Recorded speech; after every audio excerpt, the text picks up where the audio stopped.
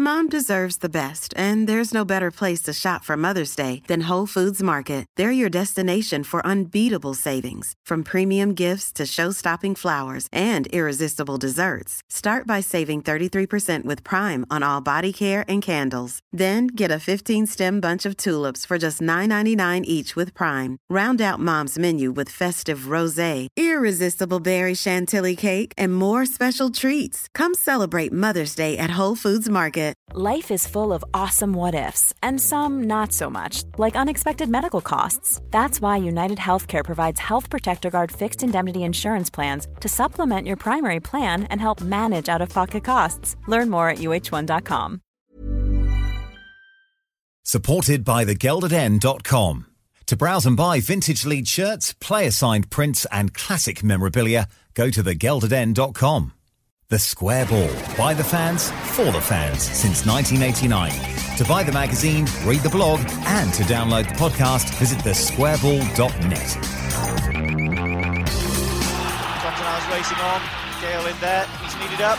He's headed it over. It's gone in. It's 3-2.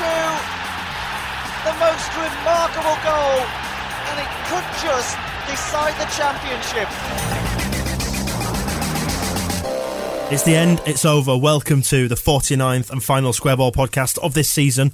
I'm joined by the usual crowd. Michael. Hello. Moscow White. Hello there. And Oddie. Hello. Gents, we're just about done for this season. Thank God. Thank fuck for that.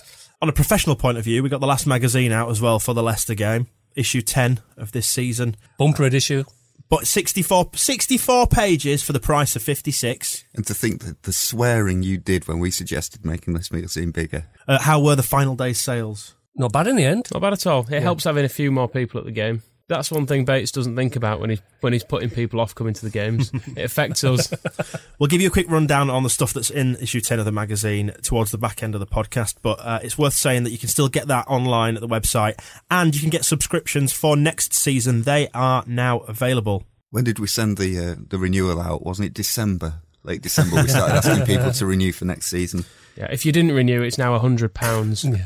Not really, of course. Plus an admin fee. UK ones are staying at £25 and digital downloads are staying at £10. We're just currently double-checking the Royal Mail's shafting increase in prices to decide whether it'll cost you £1,000 to get them sent abroad, which may actually be the case. You might want to explain to any foreign subscribers, foreign-based, that we have had the price of stamps have been hiked. If anybody stockpiled any and wants to do us a deal... It might help keep prices down. Although if you have already subscribed, it will automatically renew at the other price, so you won't be affected by the price rise. How nice is that? Because we can't change it.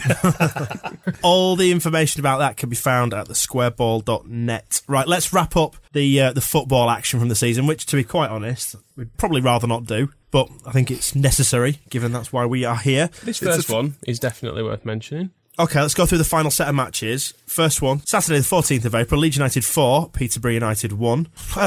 It must have been a planetary alignment that the sun was crossing Venus, or perhaps El Nino was in force, because something very strange happened. It was bloody annoying, whatever it was, because I finally cracked in the build-up to the Peterborough game, as I think a lot of people did.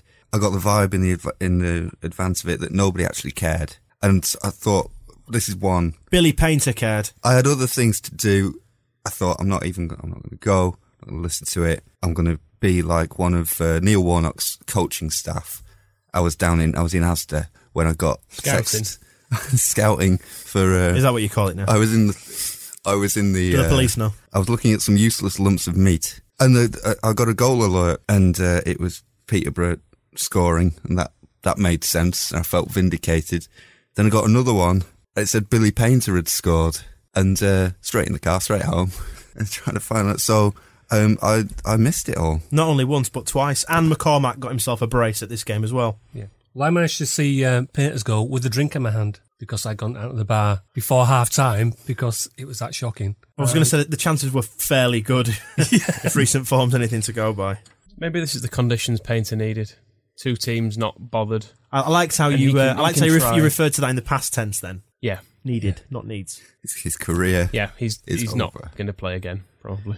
Well, we'll get on to all that. Let's let us not get ahead of ourselves. Let's deal with these matches. So, Painter got 2, McCormack got 2. We came from behind for now, and we diddled Ferguson Jr. And nobody seemed all that pleased. It's like one of the rare 4-1 wins when people were just kind of like, still bloody crap. And now, and the other nice you're thing doing was, it now. Yeah. We'll have to bloody keep Painter now. That was the best point of view on the whole thing, was people who thought that Billy Painter's 2 goals had made him unsellable.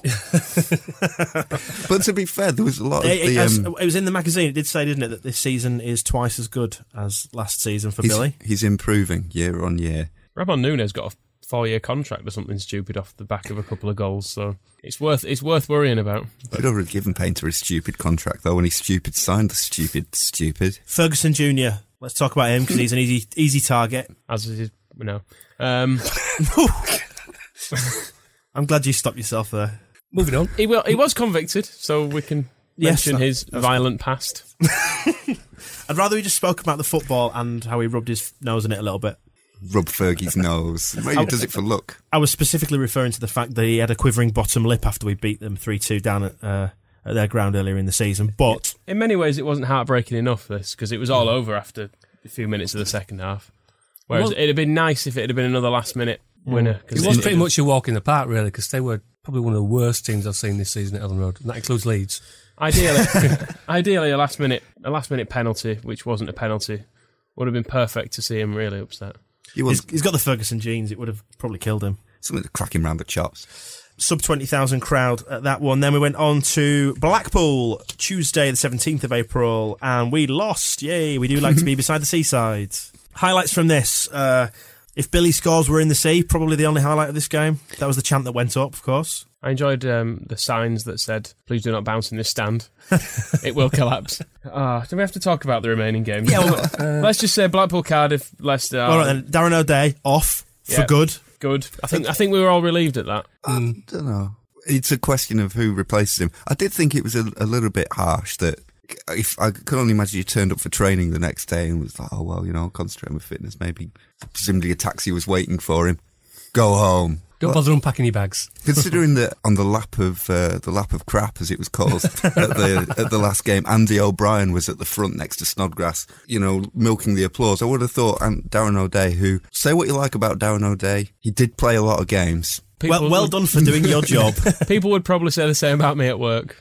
Do you know what? He does turn up, mainly. He does. He is in. It's strange remembering some guys played like 35 games for you this season, actually never belonged to you, and just like that can just go. Where is he now? Has he been? He's not said a word. The last word we heard from Darren O'Day was, "Oh, I'm looking forward to trying to get a contract at Leeds." Then 5 minutes before the end of the game, he gets sent off for nothing. Well, you've seen how angry Neil Lennon gets. He's probably seen O'Day heading back up the motorway and gone, "Oh God!" And I think he's at Hadrian's Wall, just like throwing stuff at him. Go back. Let's talk about what happened in the stands. That's probably more interesting than what happened on the grass. Which is usually the case. Yes. It got a little bit edgy, a little bit old school. Oyston, the Oyston that's now in charge of Blackpool, not the older Oyston who's a bit naughty himself. The rapist, you mean? That one, yeah. Called us a massive set of throwbacks in the Blackpool Gazette, which is interesting now because the story quite quickly disappeared from the Blackpool Gazette website. I presume somebody maybe had a quiet word in somebody's ear, but some really choice words that he... They're such a moral family, though. Like you said, you've already mentioned the rape. Yeah. It's worth mentioning as well the £11 million. Trousered? Should we say trousered? We'll call it trousered. Why not? I mean, we obviously are lucky. We have a chairman who doesn't take a penny out of the club there. They came out and said, yep, we're having this. Yeah, it's gone to the bank of trousers. This is ours. And then to show that it wasn't being wasted, didn't Oyston arrive in a helicopter before their next home game? That's right, yeah. Helicopter himself onto the pitch, so it's like... In a gold suit. Yeah, thanks for your 11 million quid, everybody. Really enjoyed the Premier League last year.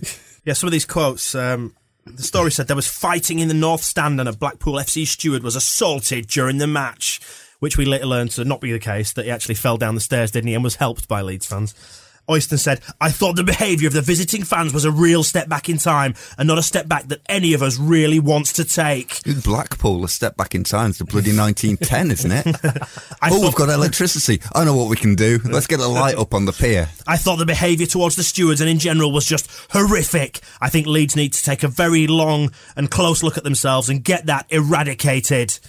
The general conduct of the Leeds fans was totally unacceptable. You can't tell them... I mean, this doesn't make sense. You can't tar them all with the same brush, but stewards were assaulted, which is not something we can tolerate. We will work very closely with the police and our ground safety officers to identify the individuals responsible and make sure they get banning orders to prevent them from attending football matches anymore. By contrast, Oyston praised the conduct of the Burnley fans at Bloomfield Road 4 days later. On Saturday against Burnley, it was really terrific, and the fans deserve credit for that. Give him a biscuit. What he needs is a club-owned radio station to get away with those kind of comments. Indeed. Yeah, Indeed, they would never have retracted it at all. I blame the police for it, really, because they thought, we'll put it on a midweek night, it'll stop them drinking. All it actually resulted in was everyone taking 2 days off work and drinking from very, very early in the morning. And then all night. So it's the fault of the police, not the people who are drinking. Largely, yes. Excellent. But if they make a bit like Bournemouth, then. But they're taking preventative measures, which I think have probably made it worse. Yeah, and it's a little bit worrying about. It doesn't seem like there was a major outbreak of violence at the game, and really, if Oyston has not been down Blackpool front of a Saturday night at any time in the last 5 years, the Yates's Wine Lodge is a particular highlight of mine. Was it a welcoming family atmosphere that did everybody credit? Fucking awful. How many stitches did you have? Any nice wines on? They had nice Cabernet Sauvignon? No, I think it was Lamborghini and WKD or something like that. Is that a wine? It's a a form cocktail. of wine. It's a cocktail in Blackpool. Right, on to a nice family, wholesome club. Cardiff City won, Leeds United won. That was Saturday, the 21st of April. Lunchtime kick-off, dancing through hoops for tickets, etc., etc. We've only managed to eke 2 headlines out of this, which is A, we didn't lose, and B, Lee Bromby is fucking broken. The C that hardly anybody from Leeds United went. It was a very minimal trip. And even Warnock wasn't going to go. I'd draw the line. I know he was saying that... Because he did send all his coaching staff off to scout, didn't he? Yeah. If he hadn't have gone as well... Well, he was considering... He said it might have seemed disrespectful to Cardiff. And he has referenced since the fact that people have written to him and asked for their money back for this period of games where Warnock has basically not given a toss. I think he was walking a line there where he'd gone from planning to next season into just turning the end of this season into some bizarre existential farce where Leeds United just do not turn up. 11 ghosts. The ghost of Lee Bromby probably should have stayed on the pitch. He's dead, just rises up again. Well, the news from this one, then we went behind in the 40th minute, no surprise there, but we equalised through Luciano Becchio in the 72nd minute. Well, it was nice to see Becchio score. Excellent. Right, let's get on to the final home game of the season against Leicester. Let's wrap up this god-awful season.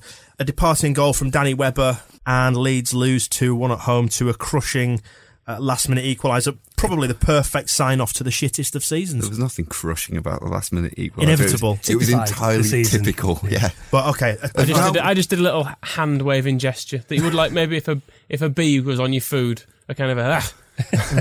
like a passionate Italian man. Shit, I'm going. Yeah. That's all I did. I went, it's fucking got in, and I walked out the stadium. So yet again, see Andy Lonergan just on his knees with his arms in the air, wondering what's happened. It was, oh God. Again, not a lot to talk about football-wise, but the reactions of respective returning players, what shirt was Beck's wearing, bruv? It almost wanted to be wearing a white shirt. Was it Alex Bruce's, I think? Yeah. They offered to swap, didn't they? Because I guess Bruce at that time knew he was on his way out. Yeah, Leeds salutes ahoy. He got subbed at half-time, probably because he wasn't really trying. It was good. I enjoyed that. It made the first half worthwhile. It reminded me of happier times. Yeah, it was good to actually see a player that sort of you're not pissed off with. It felt a bit like, can you not come back and play for us and someone else will pay you massive wage? Because you would like to be here and we'd like you to be here, but that 40 grand you're getting, it's a bit of a sticking point, I'm afraid. Casper, how was his reaction then? Not quite as good? Not brilliant. He didn't ever really get going, though. I thought he might get a decent chorus of abuse. It stayed relatively quiet, There were a few good loud chants. Related to his parentage, or...? Yes, his father was certainly involved. In his parentage? Yes, his father was involved in his parentage and in the chants, which I really don't care. Somehow he's won Player of the Year down there. It's funny because I saw a comment from a Leicester fan, I think it was on Twitter, that had been retweeted by a Leeds fan who said something, I hope we can hang on to him if the big clubs come calling now, which is funny, isn't it? Because we weren't entirely sorry to see him go 12 months ago. Till we saw Rahubka and Lonergan. Well, but, hindsight, eh? Yeah, exactly. But yeah, he was just his typical. It's like a miniature Boris Johnson in a football kit. It's just don't care about Casper. We didn't really test him enough to get angry with. Danny Webber scored. Player of the Year at Leicester, let Danny Webber score. Well, let's wrap it up then. 25,664 turned up, which I think is bloody good, all things considered. Yeah, quite a few. Very, very poor last day crowd, though, still. Yeah, but I mean, given the shite that we've endured, I mean, to still get 25,000 in 14th position and no hope, really, I think is quite a decent achievement. Well, you do wonder, I don't know, I wondered as the players sort of ambled round at the end, whether people had kind of cottoned onto everything. Because I remember Alex Bruce walking down and there being a big chant going around me of Bruce here, Bruce here. I was like, what the fuck's he done this year that's worthy of a chant? Somebody should be on there chaining themselves to Robert Snodgrass and just letting the others just go back down the tunnel. Keep going, you lot. Keep going, on your way. So it finished up with us in 14th position, 27 points behind automatic promotion and 14 points behind the playoffs, which is not quite as good as we hoped we would be when Simon Grayson had departed. Anyway, we played 46 matches, won 17, drew 10, lost 19, scored 65, conceded 68, obviously a -3 goal difference there, and finished on 61 points. Average attendance for the season, 23,283, down almost exactly 4,000 year on year on the previous season. Good season, all in all. Yeah, well done, Ken. We can reflect on it. There's a lot to look forward to next year. Building a club first. Yep. We're building nothing really, are we? We built some exec boxes, maybe a casino soon. Well, let's get onto the building in just a sec. News time now in the Square Ball podcast. Let's run through all the stuff that's been going on at Ellen Road in the last 2 or 3 weeks. Lots to get through, so we won't dally. The end of season awards took place after the Leicester game, and we have some award winners. I'm sure you've seen them on the site now, so we won't go into too much detail. But Player of the Year, Robert Snodgrass. Players Player of the Year, also Robert Snodgrass. Young Player of the Year, Tom Lees. Community Player of the Year, Aidan White. Goal of the season was Adam Clayton against Leicester in the away game. And the Chairman's Special Pity Award went to Neil Redfern. Well earned. And the Evening Post did their award as well. Ross McCormack got the Evening Post Player of the Year. Which was a really shit-looking award, by the way. What was it like? It was even worse than our glass one that Dan broke. It's even worse than our broken award, you mean? Yeah. It was a really small thing. It looked like the sort of thing a child might win at a swimming gala. I'd have been disappointed if I was Ross. It'll have been smashed off his head, though, what I noticed. Yeah, the highlight of the end of season awards is the photos that you can find on Facebook of Ross McCormack pissed out of his head, celebrating his Evening Post award. And then Tom Lees as well, looking... thoroughly miserable. Yeah, taking his Young Player of the Year award very seriously indeed. He's looking down at something, you can't tell on the picture, and it looks like it's a letter with really bad news. Sorry, Mr. Lees, I'm sorry to tell you that the tests came back positive. Yeah, he's got that kind of a look about him. Mm. So what do you think generally overall? Maybe it's a contract offer. The correct winners of the awards then, Bob Snodgrass all round, do you think? Yeah. Best of a bad bunch? Yeah, and Tom Lees is the only young player. What happened to last year's Player of the Year? You've lost me now, I can't remember. No, slip my mind. He never existed. Quick word for Redders as well, the Chairman's Special Pity Award. I wouldn't have wanted that if I was Redders. I saw Redders yesterday. He was in my gym in Pontefract. Felt like going over and giving him a cuddle, telling him it was all right. Well, Redfern did deserve some sort of award because there has been good progress at the academy. The under-18s finished runner-up in their league, didn't they? Runners-up to Newcastle. Thumbs up all round? No. Thumbs up for the under-18s finishing well. Thumbs down for his time as actual manager of actual Leeds, actual United. Yeah, not his fault, though. It was a hostage to fortune, wasn't it, a little bit there? Not his fault. What wasn't his fault? That he was given the job. He should never have been given the job. If someone offered me the Leeds job, I would take it. Yeah, but then it would be your fault that you were rubbish. Well, yeah, granted, but I think... And your fault that we lost a load of money. In the same way that it's Billy Painter's fault that we gave him a 3-year contract. No, it's Billy Painter's fault that he can't hit a barn door with a banjo. I'm not blaming him for his contract. Well, let's talk about footballers. I'm blaming him for the moonlight sky. Okay. Hey, listen. Exciting news. The transfer window is open. Oh, God. Hip hooray. As we mentioned back then, Warnock, he was alone on the bench at Cardiff. He had 8 people out scouting, according to reports. He really is being serious, isn't he? And particularly because we have heard about this retained list today. Shall we get a little bit more information on that retained list? Yes. Let's speak to a man who knows. Yeah, let's. I'm pleased to say we're joined on the phone now by Phil Hay, Leeds United correspondent from the Yorkshire Evening Post. Thanks for joining us on what must be a pretty busy day for you, Phil. No problem. It has been chock-a-block. I think a lot of anticipation about what was going to happen today, and a lot that was quite predictable about the retained list, and a lot that was quite predictable about the players who've been transfer listed. But I think we all anticipated 1 or 2 surprises, and And certainly Adam Clayton being made available for transfer is probably as big a surprise as anybody was expecting, especially because he'd been in contract talks with the club. I'm not sure any of us really saw that coming, but that is it as it stands. And I think both he and the club know they'll be going their separate ways this summer if a buyer can be found. And the end of a career which seemed to have blossomed this season. So a slightly strange move. Can you shed any light on that? Because I believe you tweeted earlier on today that you'd spoken to Clayton's agent. Well, I've heard from both sides. The line from Neil Warnock is essentially that they weren't able to meet Adam Clayton's wage demands. No figures have been said publicly, but he was saying that essentially they'd had discussions with Clayton, his agent, and made it clear to him what Clayton expected to be paid, and the club and Warnock, I think that they were in agreement, weren't willing to stretch to that. Having spoken to his agent said that there were 2 rounds of discussions. There was no formal offer made, although I would assume that figures would have been discussed at the meetings. And I think his view is that Clayton's extremely surprised by this decision and really didn't expect to find himself moving on this summer.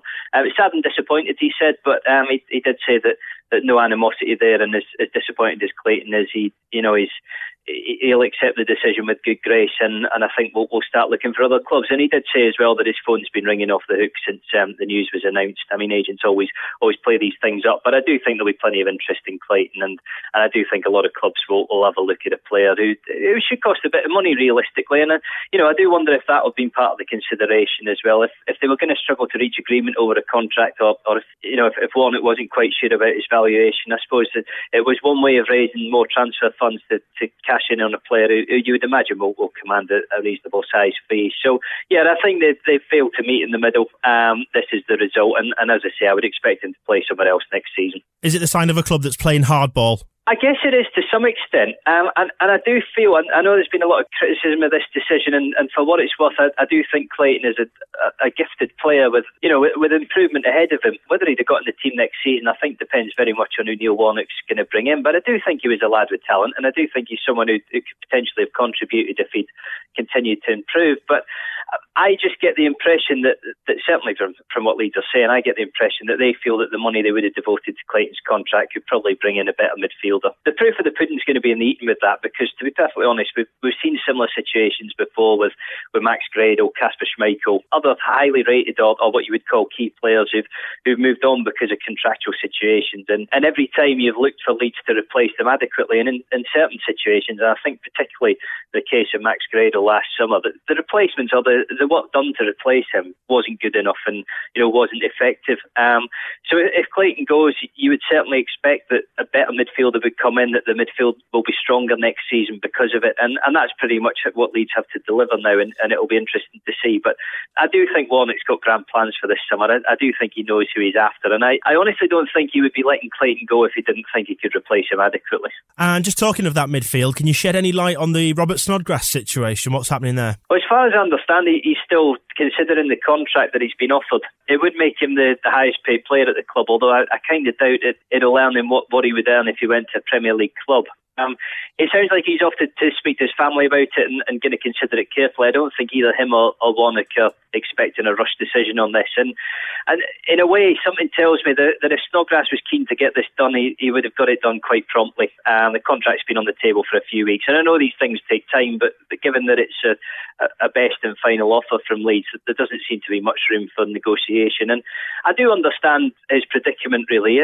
If a Premier League club comes in for him this summer and he says no, or he's not able to take up the move, there's always the danger of him missing the boat. And equally, if he buys it next summer as a free agent, then he's in a very, very strong bargaining position and a very strong position to get himself up into the Premier League. And I know Neil Warnock has promised to sell him at Christmas if things aren't going well. He's promised to sell him at the end of next year if Leeds aren't promoted. But as ever, these things always rely on clubs coming in and being willing to offer the money that Leeds value him at. So I think you'll consider this very carefully. I'm not sure anybody knows quite how this is going to work out, but when we'll see a decision, I honestly can't say, but suffice to say that one hasn't been taken yet. Well, thanks very much, Phil. I'll let you get back to your typewriter. No worries. Thanks, Dan. Thanks again, mate. Bye-bye. Bye. Reaction to that then, gents? I don't want Clayton to go. Was my first thought when I heard it. I think he's our best midfielder, and it seems we're keeping Michael Brown and Danny Pugh. Yeah. They're not the names that you really want to be building a midfield around. Could we not have saved Danny Pugh's wages and Michael Brown's wages and given it to Clayton and let him stay? Well, it seems to have boiled down to wage demands, and they just don't think ultimately is worth it. But perhaps there is scope for movement on the wages, and we may see things. Yeah, negotiate with the bastard. It's not that difficult. But as I said to Phil, then is it a case of the club playing hardball now, and they need to be seen to do that in order to move things along at the speed they want? This has failed miserably though, because we played hardball with Beckford, with Howson, with Johnson, with it's never worked. It's the same hardball we've been playing for season after season. I suppose it just about worked with Becchio. I'm not sure how much hardball there was in there. He's a very agreeable chap, but hardball has got us to the position where our midfield now can, instead of it once had Gradle, Howson, Johnson, Kilkenny, Clayton, all these players have been in our midfield, and we've played hardball, and now we've got Michael Brown and Danny Pugh. So let's deal with all the people that are involved in Colin's clear-out. How things have progressed since these games that we've just spoken about were played. Darren O'Day, of course, sent packing in the wake of his sending off at Blackpool. He subsequently claimed that Neil Warnock said he was going to offer him a contract, but just clearly withdrawn it or changed his mind. Paul Robinson was injured for the last game. Warnock said he didn't want to risk him and risk the chance of him getting a contract elsewhere.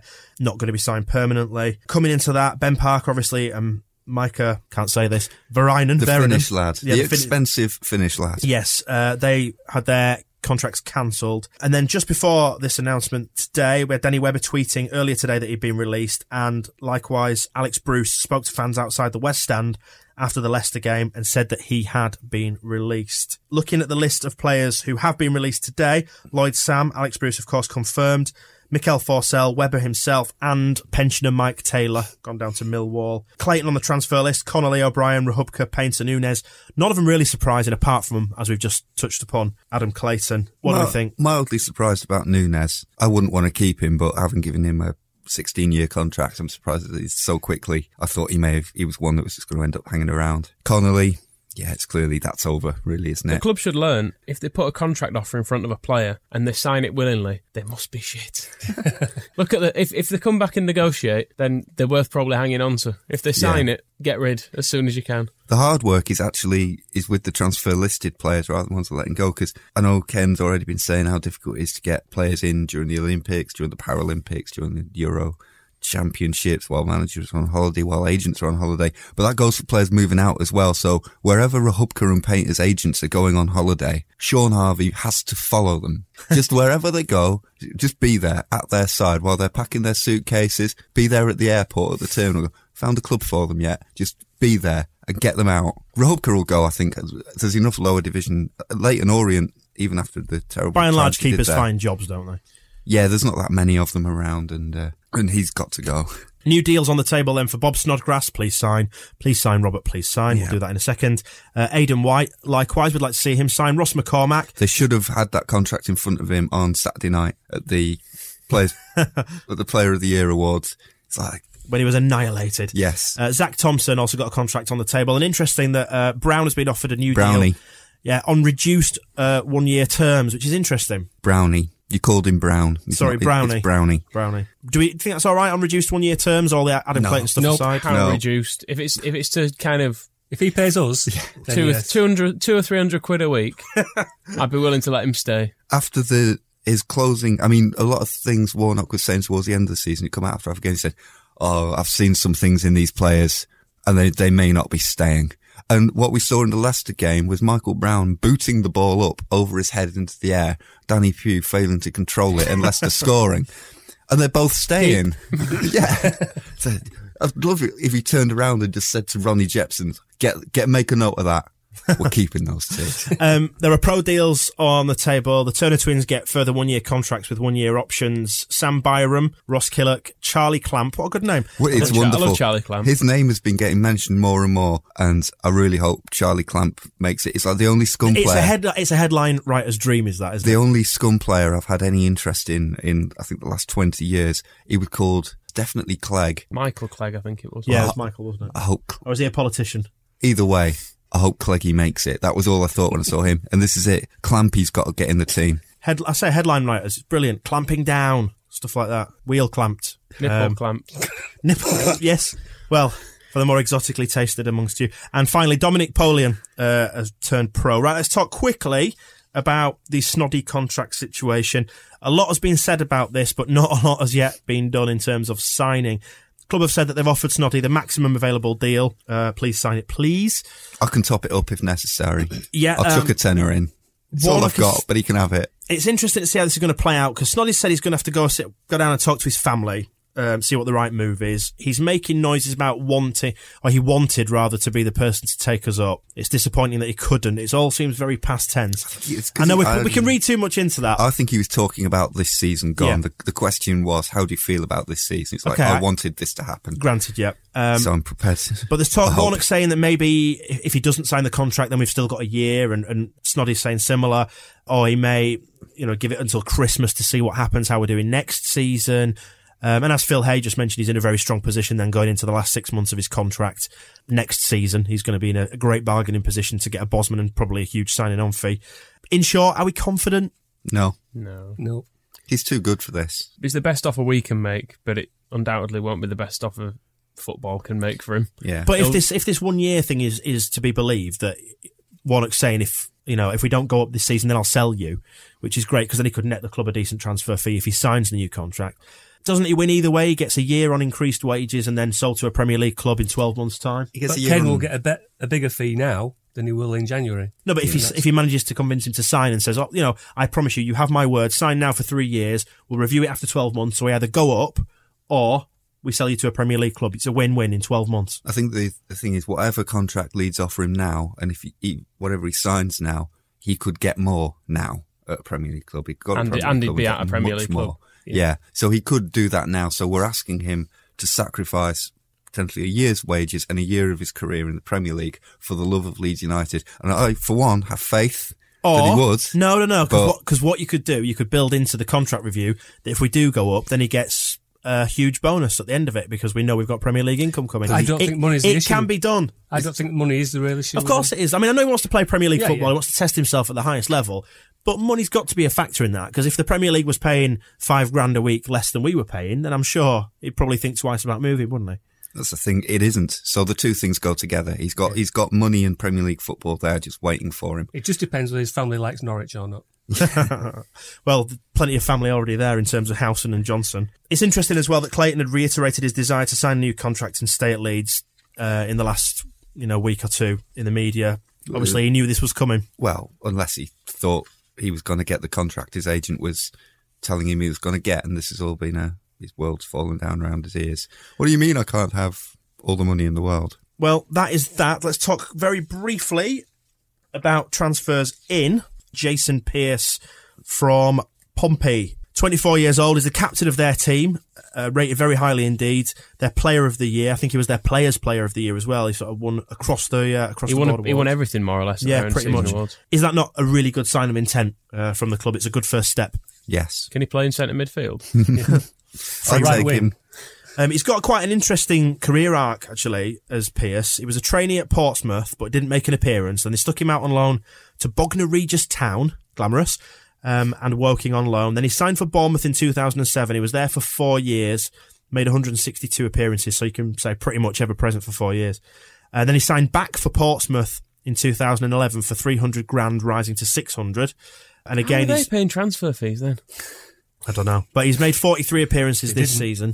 That's the whole point. And still haven't paid them yet. And although people have said the fee might be in the region of $500,000, it's quite possible if some Twitter people in the know are to be believed that we're paying substantially less than that, something in the region of $250,000 to 300,000. And it includes paying the sum off, one lump sum in one go up front, because obviously transfers normally are split over 12 months, aren't they? Cash, yeah. And there's even talk of us paying the deferred wages that he hasn't been paid yet from Portsmouth. So, keen to get him. Well, the only two things that worry me about this is, one, that he never appears to have played north of London. So, I don't know how he's going to cope in the industrial north. And then secondly, we've signed good defenders before. Wasn't Lubomir Mikulek highly rated? And Huntington. Yeah. And who was the other one? He's young though, and Mikulek had only played a few games looking decent. Just because we've had shit defenders in the past doesn't mean we should never sign any more defenders. I mean, God, if we need one thing, it's defenders. We don't want Southerners. We don't want people who've got a reputation. I'm sure he'll be fine. No, he does. Get Neil Aspin back. Everything about him sounds good, which is why I'm concerned. Yeah, something's got to be wrong with it. Yeah, exactly. Well, whereas on the other hand, the other guy we're being linked with, everything around him sounds completely wrong. Yeah, I guess you're referring to El Hadj Diouf. Yes. Interesting character. Why couldn't we just have said no? That's one thing. I know it's all right to not do your business in public and be cagey about things, but when Neil Warnock was asked, I see El Hadj Diouf's in the papers, is there any truth in this rumour? He could have just said, no, we're not signing that. Toss bag. Worse than a sewer rat. Well, I think it may be a smokescreen for somebody else. That's why he's doing it in public. Maybe it's Warnock's revenge. Pretending he's going to sign him. Pretending he's going to sign him. He'll get him to come up to Leeds or say, I'll meet you in a hotel. He won't turn up. He'll send Ross McCormack in. Final word on the transfers then.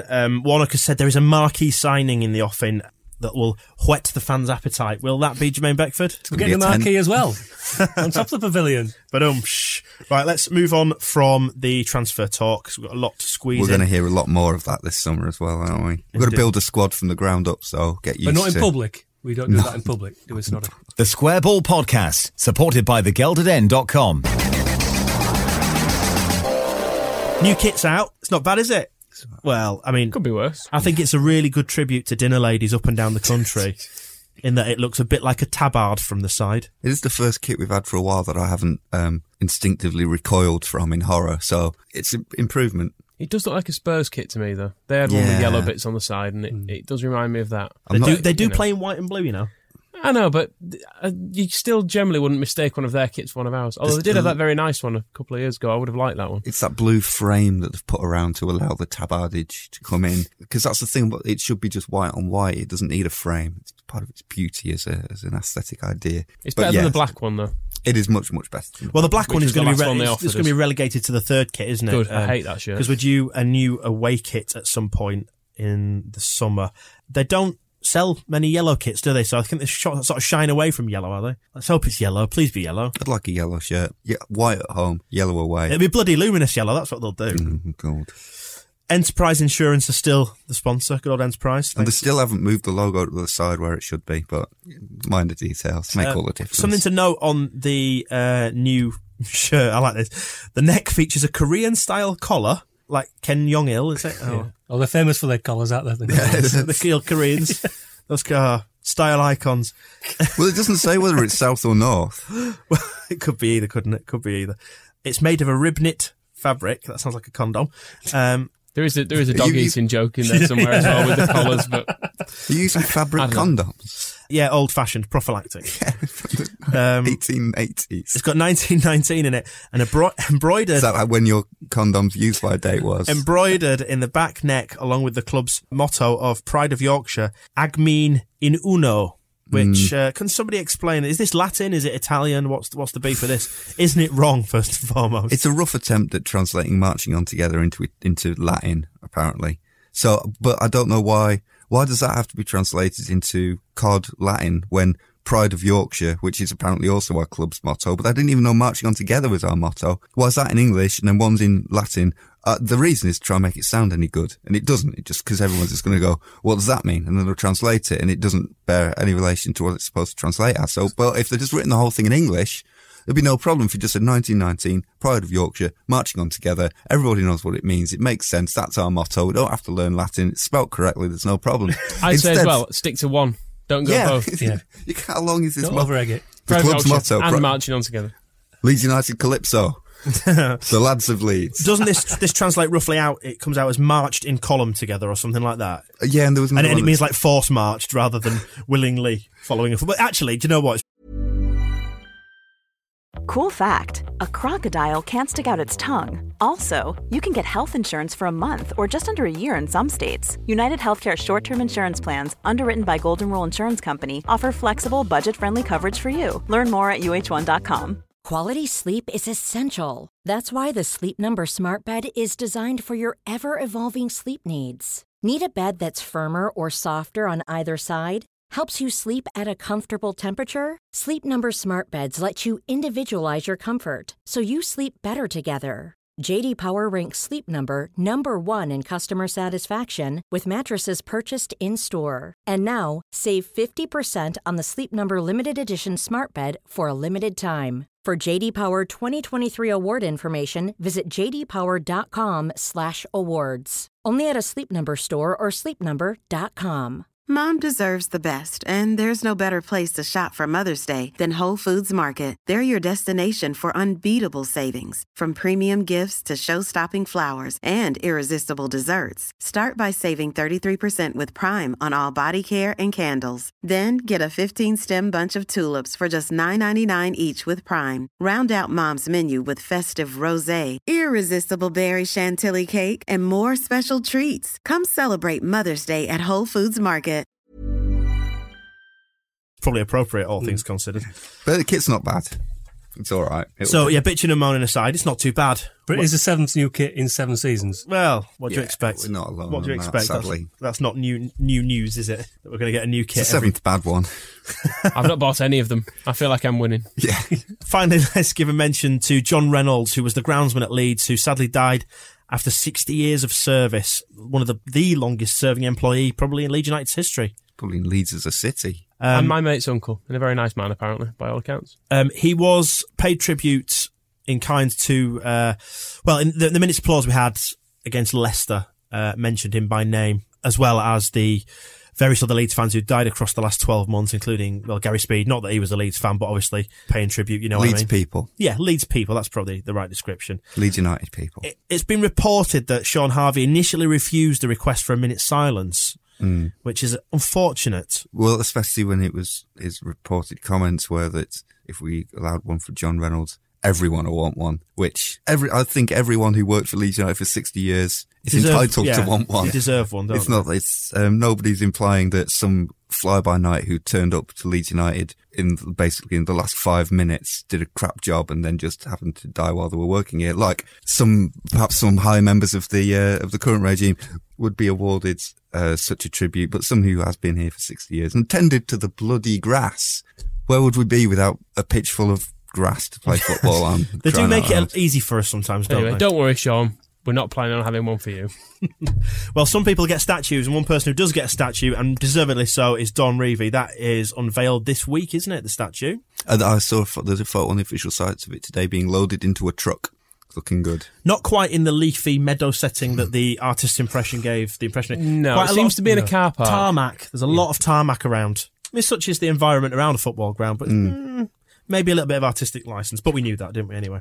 Yeah, right, season tickets have gone on sale. They're cheap. They are cheaper. Yeah. They've gone down overall about 5% drop in prices from last year, which was done very quietly, almost a little bit of a climb down, perhaps an acknowledgement that sales hadn't quite lived up to expectations. Somebody want to pick the highlights out of this, if there are any, what you could describe as highlights? Well, they've gone down. That's the main highlight. That's the headline. The headline and the highlight. They're still very expensive, but I don't think any of us probably ever expected them to go down again. No. So, yeah. Well, your North Stand ones are 582 quid, which works out at just over 25 quid a match. Just over 21 quid when you take out VAT, which of course Ken likes to refer to. 25 quid per match for a football game in this division. Is that fair, or do you think they're slightly overpriced still? Rhetorical question. The products, they're overpriced. Yeah. Or this season, they'll be. I'd be happier down around 20 quid, but then I'm mean. It still feels like an awful lot of money. But hey, they've brought them down. We shouldn't be turning up our noses too much. Your top adult cheaper price is 752 quid, which is the East Stand Upper, which works out to £32.70 per match, or £27.25 when you take VAT out. So that's your top end price. I'd love to know where I can buy them without paying VAT. No, Ken always says about the taxman gets his cut, so we have to do it justice. We have to mention it. Get them while they're still available. Get them when we've signed from now until next July. Yeah, get them when January. We've signed some players. I think I wouldn't be buying one now. Other quick news highlights. Then, of course, it's been the 20th anniversary of us being the champions of England. That was good, wasn't it? I think the Square Ball magazine did a fine job of marking it with a wonderful front cover, fantastic centre spread by the Beaten Generation, and some very good articles on the subject. Football League have passed the financial fair play rules that are going to be phased in over the course of the next 5 years. I'd hope we're not going to be in the Championship in 5 years when this comes in, but, Ken, I'm sure, will absolutely hang his hat on it. And finally, the court case has happened. That's good, isn't it? It's always good to be back in court. That snuck up on everybody.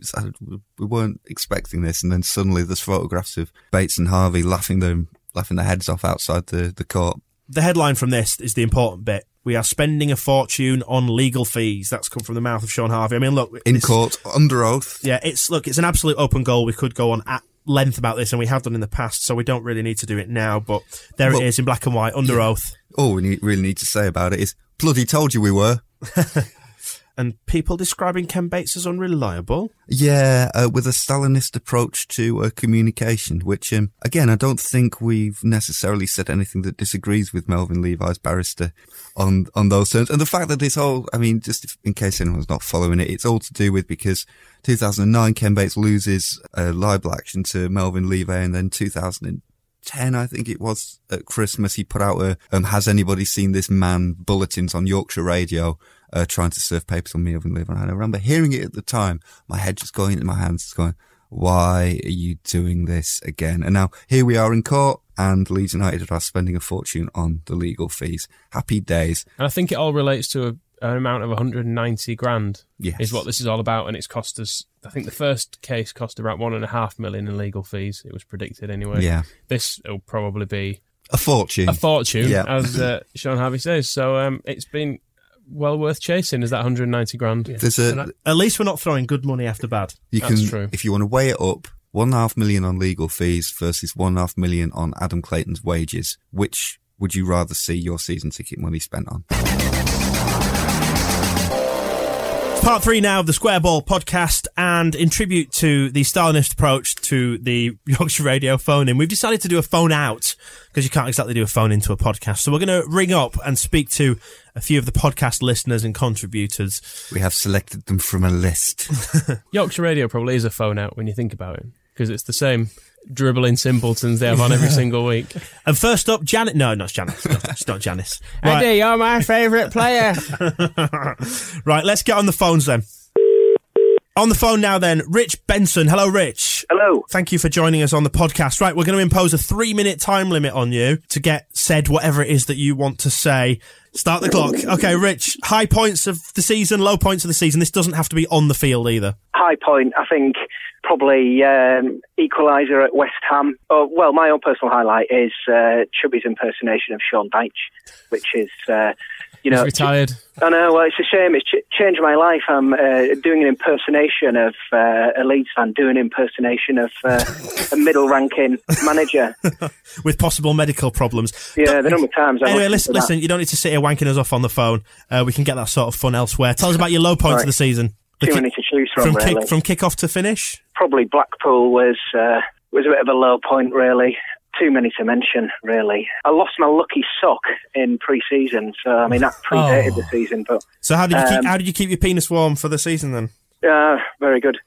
No, I spoke to you last year about my superstitions, and I tried everything again this year, every single garment. I even found a pair of old boxer shorts of my dad's that had LUFC on the front. Oh, good God. They worked for a couple of games, but I've had to give them back now. Where was the sock when you last had it? The sock? Yeah, where was it when you last had it? This could be the thing. Well, did your mum wash it and it's not looking anymore? No, I haven't lived with my mum for 20 years, but I don't know, it's probably down behind the headboard of my bed, isn't it? Let's be honest. Maybe that's the one thing you need to try is moving back in with your mum. Because it's 20 years since we won the league. Yeah. All fits into place now. Bring the look back to Leeds United. Move in with your mother. She Do it misses for the you. team. Well, I'm not sure my mum had fancied that, really. She's got enough to put up with. So who would you like to see come in then? Who's going to replace Clayton? Well, I don't know.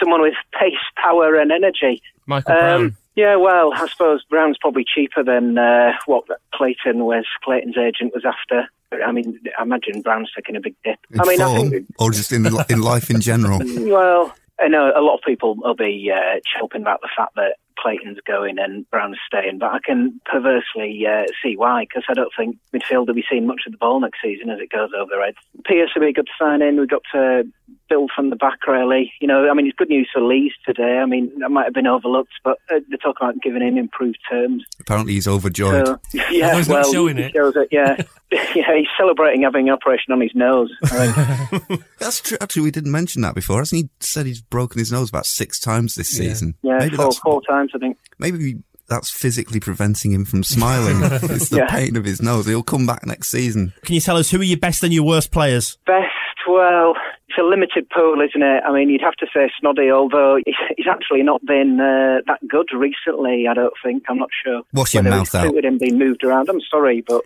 that's what I think. Worst player, oh, well... Should we call this the Paul Rubka Award? The McCartney title, yeah. I don't know. I mean, I think Danny Pugh's been absolutely woeful. Well said. I mean, that goal on Saturday just encapsulated it. I mean, 500,000. Yeah, it was just awful. It was absolutely awful. Let's not dwell on it. Right, tell us then, before we kick you off unceremoniously, tell us what is the number one thing that Leeds United needs? Doesn't have to be footballers, could be anything. What do you think? Do you know what? I think...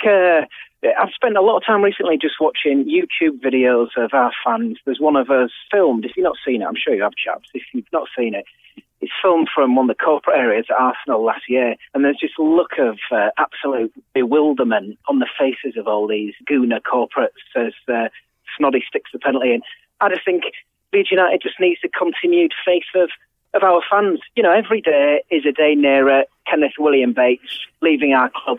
And that's what me and my mates stick to. Every day is another day closer to him pissing off. It's a very middle of the road view. A good point, well made. Yeah, and I want to say one final thing. I've not voted for you in the fanzine of the year. I've voted for Red Cafe. Otherwise, they're going to win fuck all, aren't they? So thanks very much for your time, Rich. All the best. We'll speak to you soon. Take it easy, Cheers, Rich. Cheers, bye. And on the phone now, Eamon Dalton. Eamon, thank you for joining us. Thank you for having me join you.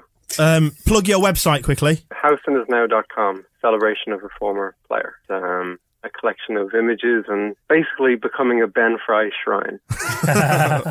And he isn't even dead yet. It seems wrong calling you Eamon. Can I call you Emo? Well, you can call me Amo. Is that how you prefer to pronounce it? Is it pronounced with the A? That's not how I prefer to pronounce it, but it is how I pronounce it. It's not then. Like emo, like a sad man. It will be. Amo. Eamon. Yeah, getting all showbiz on us. All right then. Amo. Hello. Tell us about the season then, your high points, low points for the season. Well, I was compiling a season review on my website, houseandisnow.com, and I quickly worked out that it was basically a season of highs and lows, like all encapsulated week to week. We seemed to play well, play badly. We'd play well and lose, we'd play badly and win. And there was sort of no form to the season, if you know what I mean. Like, we never seemed to maintain any form other than being shit. Consistent, at least. Consistent? Consistently very inconsistent, but mostly bad. Where did it all go wrong? The summer, I suppose. You know, you don't replace Kilkenny, Johnson. We weren't huge fans of them, but they are people. They're human beings, and they need to be replaced in a team. Then Max went, and I don't know exactly where it all went wrong, but it went all wrong. Does that fill you with confidence now that we're getting rid of Clayton and we're down to Pugh and Brown, looking for their replacements now? Feeling good? You imagine there's a plan. Somewhere there's a plan. Bless your naivety. If nothing else, it's comedy gold for your website. We need some new players, preferably if they could go through the Smiths back catalogue, work out puns on players, and then sign those players. I think that would be a good system. Have you got this pre-prepared? Well, sweet and tender Houlihan would be nice, so that could keep me going for months. Who would you be glad to see the back of from Leeds United then? Well, the problem is everyone's up for sale except for the ones that I'm quite happy to see keep. So I'm happy with keeping. Well, you know, he's a good man. He had a little child on the pitch the other day. It wasn't his, though. I presume child catcher Pew. I assume it was his child. He didn't just find a child. You underrate his child-finding abilities. That's why he missed the bloody hoof in the air from Brown, was because he was busy casting his evil glance at the East Stand. Just before Dan throws you off on your 3-minute curfew, can I just ask how your mum is? She's very well. We were joking before the game about how Danny Webber is the shittest player ever, and then he scored. For those people that don't know, you fly over from Dublin when you come to see Leeds, and you come with your mum, who's a big Leeds fan as well. I do, yeah. She's a big fan. She'll be listening to this now, so... Excellent. Hello. She gets a name check. Hello, Emo's mum. Amos. Sorry. Mrs. Dalton. What is the number one thing that you think Leeds United needs? Doesn't have to be a footballer, can be anything. Well, we need footballers. I think that's important. I think a good start to next season is pretty crucial. If we do bad the first 10 games, then we can forget about it. So I think a good start brought about by a good pre-season, which is brought about by signing of good players. That's quite a lot to be asking. It is, but you get the first one and then you get the next one. It's not rocket science, is it? It's not rocket science. No. It's just general science. Right, your 3 minutes are up. I'm going to boot you off the line. Thanks, Amo. Thank you. Cheers, mate. Cheers. Bye-bye. Cheers. Bye. On to the next caller then, and now on the line, Amitai Winehouse. Hello, Amitai, how are you? Hi, I'm good. How are you? Excellent. Your middle name's Eric, isn't it? Yeah, my middle name is Eric. As revealed in issue 10 of the Square Ball, you wrote a very good little story for us. Why are you called Eric? I'm named after Eric Cantona. Hooray! That's outstanding. Whatever happened to him? I think he went somewhere. I'm not sure where it was. Yeah. Downhill after Leeds. Yeah, so tell us about how you viewed this last season then. Any particular highs, lows you'd like to draw attention to? Just a bit of a disappointment, really, wasn't it? There wasn't enough highs to kind of make up for the ridiculous number of lows. And it's kind of got to the point where, towards the end of the season, I just wasn't looking forward to going to games again. It was actually terrible because the football we played was just shocking towards the end, which really, really pains me. Did we do any football towards the end? I don't know. What's the last Leeds game you enjoyed?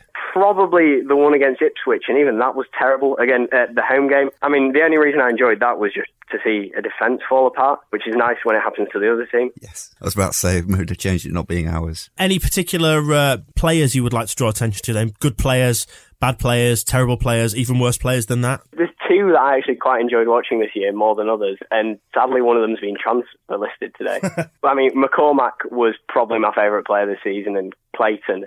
Snodgrass is kind of an obvious one, but McCormack I just enjoyed because he's clearly quite a good player and he's quite technically adept, whereas Clayton can pass the ball, which is quite nice to see. I don't know, it depends who we bring in. Don't get used to it. Yeah, There'll be none of that next year. Exactly. Next year it'll just be long ball straight from the back. There's no point having a midfielder Warnock around, is there? You mentioned obviously Clayton's on the way out. Anybody else you'd like to see the back of? Who would you like to force out with a cattle prod? Probably O'Brien, but I think it wouldn't be very fair on him. He'd probably, well, I don't want to say anything, but I would upset him. But then again, Parker managed to make it out the doors, so... I heard that he tripped up over the threshold and he's currently sporting a knee injury. I'm pretty sure he's in a full body cast. Sort of like a plaster of Paris onesie kind of thing. Yeah, basically, might as well permanently apply one to him because he's not really worth having as a mobile person. He's using himself as a cast for his own statue. Ben Parker's big plan. Who would you like to see come in to Leeds United then, players-wise? I'm going to be honest, the one player I want us to sign is Beckford, or it'd be a dream, but bringing Gradle back. But I think Beckford is the realistic one that I'd quite like to see in. I think he'd cost a lot, but there's a very small chance we could bring him in, and I think it'd be worth it. Did you have moist eyes watching him on Saturday? Yeah, it's just the sort of player that you kind of want in your team. He's got pace and he scares defenders. What we actually need is a time machine. Then we can have Beckford and Gradle and Howson. Did you like Johnston and Kilkenny? I was talking to one of my flatmates and he was pointing out that it's actually funny. Our team in League One was probably better than the team we have now. What, you mean without Danny Pugh? Well, I should clarify that half a team that we have now, seeing as we've apparently got about one player who can play, who's fit, who's not transfer listed. It's the start of a five-a-side team anyway, isn't it? It's Neil Warnock and Gary Kelly. In your opinion, where did it all go wrong this season? I've got to say it started with the budget. If you actually look at it, the budget was cut by about 4 million from what we had last year to what we started this year with. So Grayson had to sell players. So the fact that Schmeichel left and Gradle left, I mean, not that I rated Schmeichel, but it was kind of a symptom of the fact that Bates clearly told him he didn't have the money this year. So we never had a chance. He was kind of forced out. Before we kick you off, very rudely, what do you think the one thing is that Leeds United as a club needs? The thing we need is probably money. Well, no. We need to spend money because I think we have money. That's the difference. We do spend money. We build shit. It's coloured cream. It's a casino in the pipeline. What more do you want? Well, I mean, that would be brilliant. Obviously, that'll bring, well-needed funds into the club. And then it'll be spent on probably a statue of Ken. If he ever has the goal to build a statue to himself anywhere around Elland Road and think it's not going to get vandalised day in, day out, hour by hour, minute by minute. I almost wish he'd do it. I'll go to jail for vandalising that. Right, Amitai, thank you very much for your time. We will boot you off unceremoniously back into the night. And thanks very much for having me. You're welcome. Fingers crossed for next season, and you can always go to Deed Poll and change your name, I'd have to explain that to my parents. Take care then, mate. We'll speak to you soon. Yeah, see you. Bye. Bye-bye. Bye. Bye. On the line now, Keith Ingham. Welcome to the Square Ball podcast, Keith. I know. How are you doing? It's very good to speak to you. Right, talk to us about your views of the 2011-2012 season. good, bad, indifferent or awful? I've supported Leeds for 37 years, and of my recent times, I'd say it's the worst season we've ever had. Even worse than the relegation year from the Championship? Yeah, I do. To lose a game at Ellen Road 7-3 against a team, well, basically, we're Forest. Yeah, played well at night, but we lost to Forest 7-3. Leeds don't do that. We do now. We do now, yeah. We've lost a game the season before. We lost to Preston we lost to Preston 6-4 after being 4-1 up. And then we go one step worse by beating 7-3. What's next season? 8-3 or something? 8-4? Is that what we get next season? It's got to stop.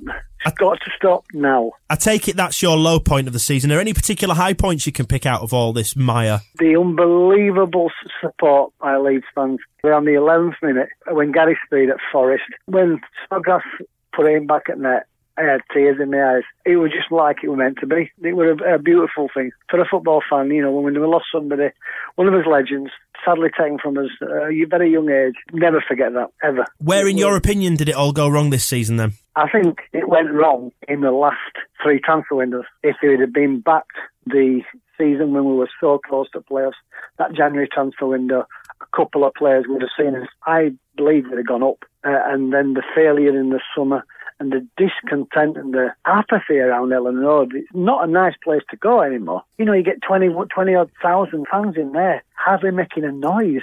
That's kind of scary. It's not been good. One of my questions was going to be, what's the number one thing that Leeds needs? I presume you're kind of thinking to get the fans going again. How do you think we do that? Ken Bates has got to listen to Lust. There's 5,000 plus members of that organisation. We're supposed to have somebody on board. Ken Bates said quite a long time ago that he wanted, somebody on board from the fans side of it.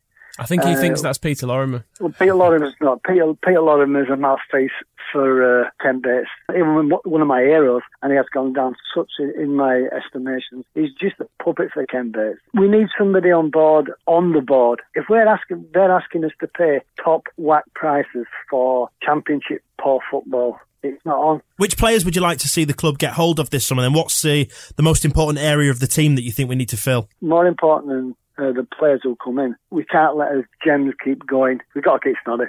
We need somebody with midfield, somebody who can put his foot on board. We need somebody back line who can stop goals going in. They've been doing it for 3 years, and we still haven't got a settled back line who we can win a game 1-0. You always think that, well, whenever you watch Leeds or whoever they're playing, you always think the other team are going to score a goal, so you've got to score 2. And to be honest, if he wants to get fans back on board, he needs to bring a wow signing. If it's got to be Beckford, bring Beckford back. If it's got to be Smith, maybe Alan Smith. What's your language, Keith? What's your language? I hate him as much as everybody else. You don't go there. He came out at 4-4-2 a long, long time ago and said, I'll never be a Red. And then within, 6 or 9 months, he was there. But I still think he still loves Leeds. Without doubt, Beckford loves Leeds. Yeah, there's not the same problem with him going to Everton. That's all right. We'll take a player who's been to Everton, been to Leicester, come back. Smith's career path, the stories of Smith retiring to go and work in Newcastle's academy filled my heart with joy. I think you like a lot of fans. There's a lot of fans, a massive core would hate to see him back in a Leeds shirt. And I can understand how they feel because he went to Man United. But we need somebody with a bit of fire in midfield. We've got nobody. There's a little old adage, right? If you go back to one of your old girlfriends, you've been there, don't you? You probably do the same things you've done, but it's always nice to go back to an old girlfriend, but you'd never probably settle down with her, would you? No, the current one never seems to like it either. Yeah. Keith, I'll tell you what, it's been a fairly depressing season, so tell us what we have to look forward to. Give us a note of optimism for next year. I think we can recruit players who probably wouldn't have come to Leeds under Grayson. There's players who play for Colin who wouldn't give Grayson a second look. That don't mean that bad on Grayson. I have the ultimate respect for the man, but there's players who would say, I don't mind. I fancy playing Neil Warnock. Well, that's good news. Well, Keith, I'll tell you what, we'll let you go because time has beaten us, but thank you very much for joining us on the podcast. Marching on together. Indeed, mate. Thanks, bye-bye. See you, mate. Bye. After all that, let's wrap up the Square Ball podcast for this season then. Gents, no upcoming games, thank God. We've got a chance in them. At least we can watch the playoffs without having to care this time. No Ken Bates villain of the fortnight this fortnight. No. It's been 3 weeks since we were on here. Right? Let's go big time. Let's do a Ken Bates Villain of the Season award. Who would you like to nominate as the villains who have contributed to our misery in this piss poorest of seasons? Ken Bates. Yeah, what are we nominating Ken for? All of it? Yeah. Everything from top to bottom, from beginning to end, from start to finish. He's the chairman. He's the chairman and the owner. All his fault. Who else? Sean Harvey. Oh, in stereo. For the same reasons, really. He oversees, or undersees, or whatever he does. He stands by and does nothing while Ken does these things.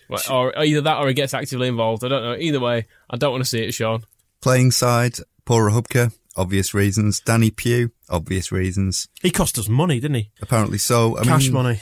Andros Townsend and his massive Is he still going on about Leeds as well? Yes, he is on Twitter, yes. No, he just can't let it go, can he? I did enjoy someone, when he was getting a bit of abuse the other day, someone said, don't listen to them, Andros. I think you're a great player. I've seen you run down a blind alley faster than anyone I've ever seen before.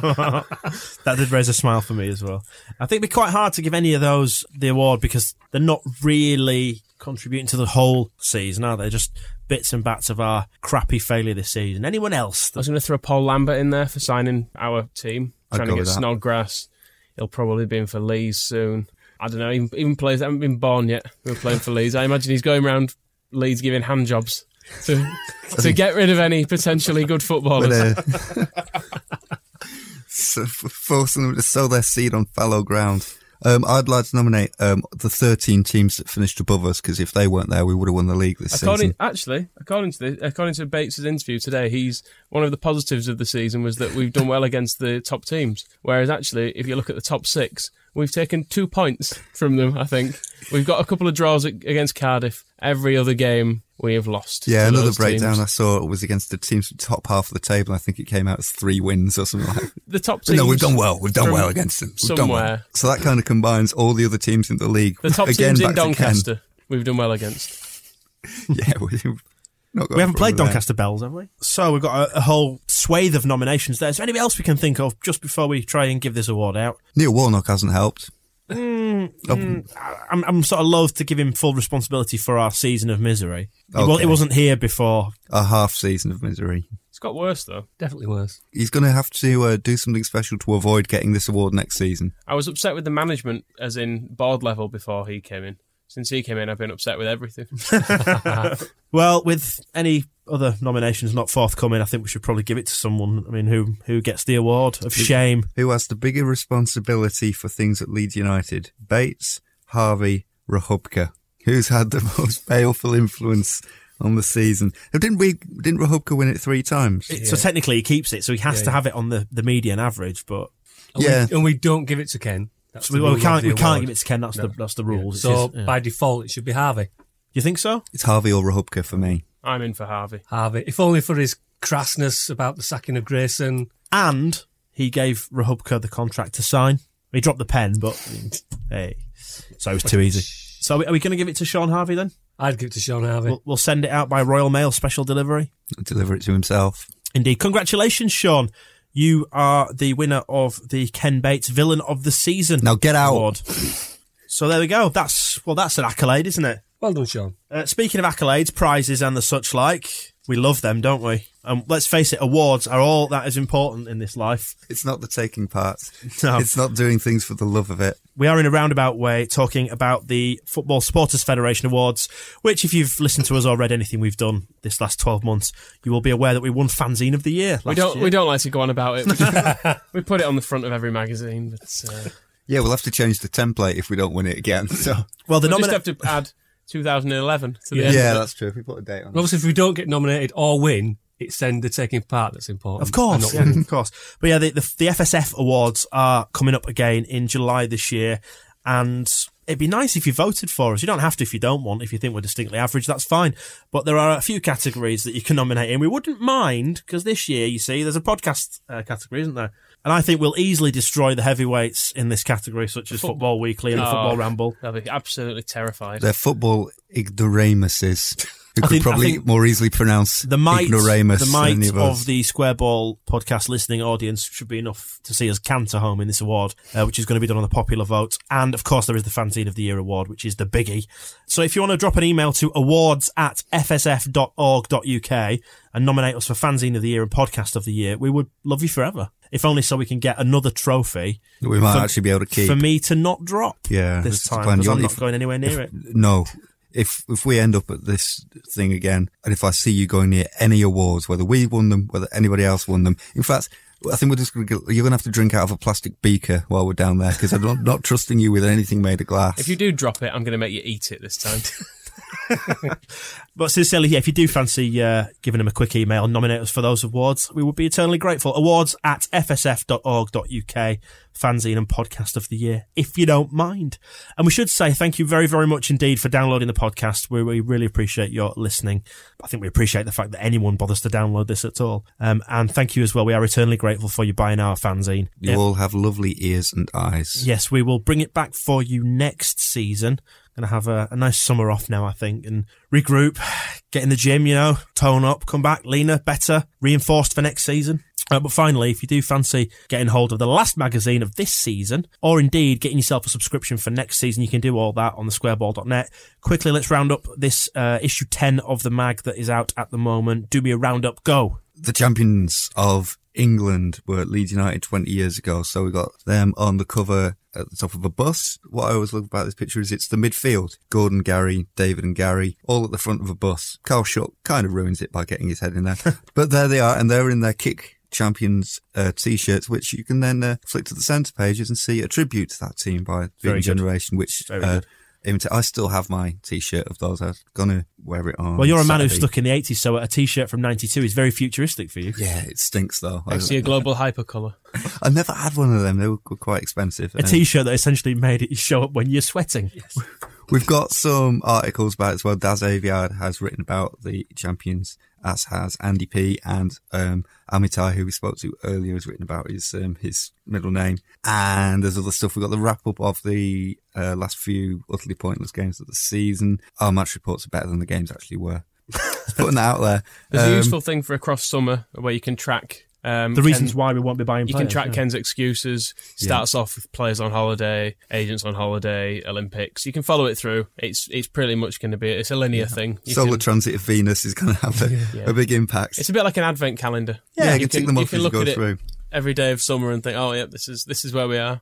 And finally, there's the free gift in there, of course, the free red card. If you want to take part in all the action, Warnock's boys racking up those red cards this season. If you want to take part, get involved, show people a red card. There's one in there that you can cut out and keep. And finally, there's the obituary of Ben Parker that Adam Jubb has written, which is excellent. Quotes Isaac Newton as an example of what Ben Parker is following in the footsteps of. We'll be back with more of the same and hopefully hobbling better. in the footsteps of. Hopefully better next season. Because one more joke in. The season's not over yet. Subscriptions are available now on the website. £25 for 10 issues delivered in the UK. Just as we said before, just need to check the postal prices for abroad. Unless you can come and get them. Yeah, if you want to come and pick them up. You fly in, pick up a coffee. Send in a carrier pigeon, something like that. We'll take care of it happily. But yeah, we'll get the postage rate sorted out for Europe and the rest of the world. And of course, the digital download option is £10. £10 each. For 30 magazines, effectively, that is. For wherever you are in the world. And if you fancy reading a bit more of the Square Ball, have a look on the website. It's at thesquareball.net. Well, that's it. We're done. This season is over. Hey. Hooray. Thanks for nothing. Yeah, and thank you everybody who sent us cake and sweets. We've got a quick couple of thank yous to mention now. Yeah. Daz Aviard, who did a fine piece in the latest mag, has sent us another cake. That was the one donated from his retirement party, wasn't it? No, it was his 40th wedding anniversary, I think. That was it. Sorry, yeah. Retirement party was last time. So we've not started on that yet, but we're about to. And Jimmo from Twitter has sent us some packets of sweets, which Moscow's trashed one pack. And I didn't trash it, I ate it. They've gone down well anyway. So thanks, Jim. Yeah, your gifts are always really, really appreciated. Thank you everybody who sent us stuff this season. We've expanded our waistlines accordingly, but we are very, very grateful because it keeps us fed whenever we come into the studio on an evening. So I think, is that it? Are we done? Do we have any more to say? We've not looked forward to next season. Well, such wolves. A trip to Sheffield. What more could any football fan want? There's going to be loads happening next year. Do you know what? I'm excited already. I am excited. When are the already. fixtures out? It's about Wigan, Blackburn or Bolton. We're going to be able to go to one of those. 2 or 3 weeks, I think, but the fixtures not far off, is it? Middle of June? It's a squad photograph I'm looking forward to. See all my favourite players. Well, whoever the fuck they are. Get a Norwich one. All 6 of them. We will return in the new season towards August when we'll be the cynicism will have washed away. We'll be full of optimism. Looking forward to seeing all our new multi-million-pound signings pull on the white shirt and romp home towards promotion. Yeah? Are we in? Are we all in? Yeah, it's better than the alternative, which is tears. Get in touch with us then about anything over the summer. Podcast at thesquareball.net, tweet at thesquareball, get us on Facebook. I think we're done. We've had enough. We're off. Goodbye from me. Bye from Michael. Goodbye. Moscow. Goodbye. And Oddie. Goodbye. We'll see you in August. Happy days. See you later. Bye-bye. The Square Ball Podcast, supported by thegeldeden.com. I was blind, now I can see. You better believe her. I done met. I was blind, now I can see. You better believe her.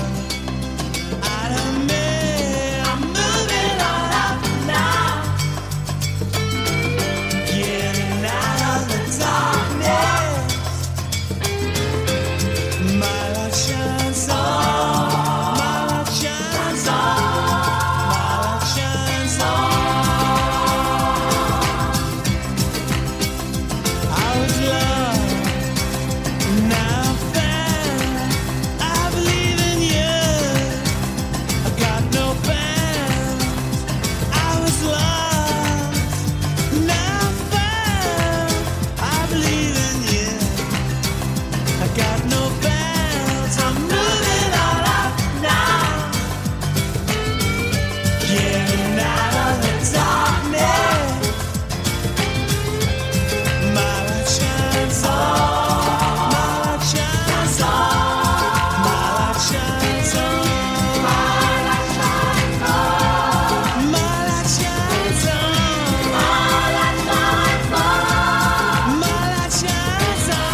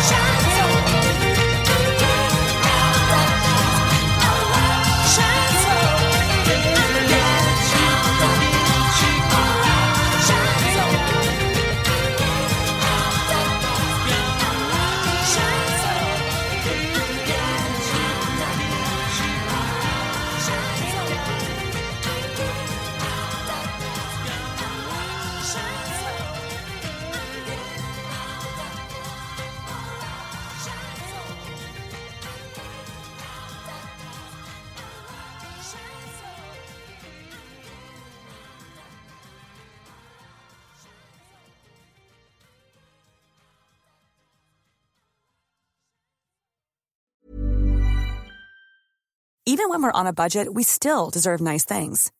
Quince is a place to scoop up stunning high-end goods for 50 to 80% less than similar brands. They have buttery soft cashmere sweaters starting at $50, luxurious Italian leather bags, and so much more. Plus, Quince only works with factories that use safe, ethical, and responsible manufacturing. Get the high-end goods you'll love without the high price tag with Quince. Go to quince.com/style for free shipping and 365-day returns. Mom deserves the best, and there's no better place to shop for Mother's Day than Whole Foods Market. They're your destination for unbeatable savings, from premium gifts to show-stopping flowers and irresistible desserts. Start by saving 33% with Prime on all body care and candles. Then get a 15-stem bunch of tulips for just $9.99 each with Prime. Round out Mom's menu with festive rosé, irresistible berry chantilly cake, and more special treats. Come celebrate Mother's Day at Whole Foods Market.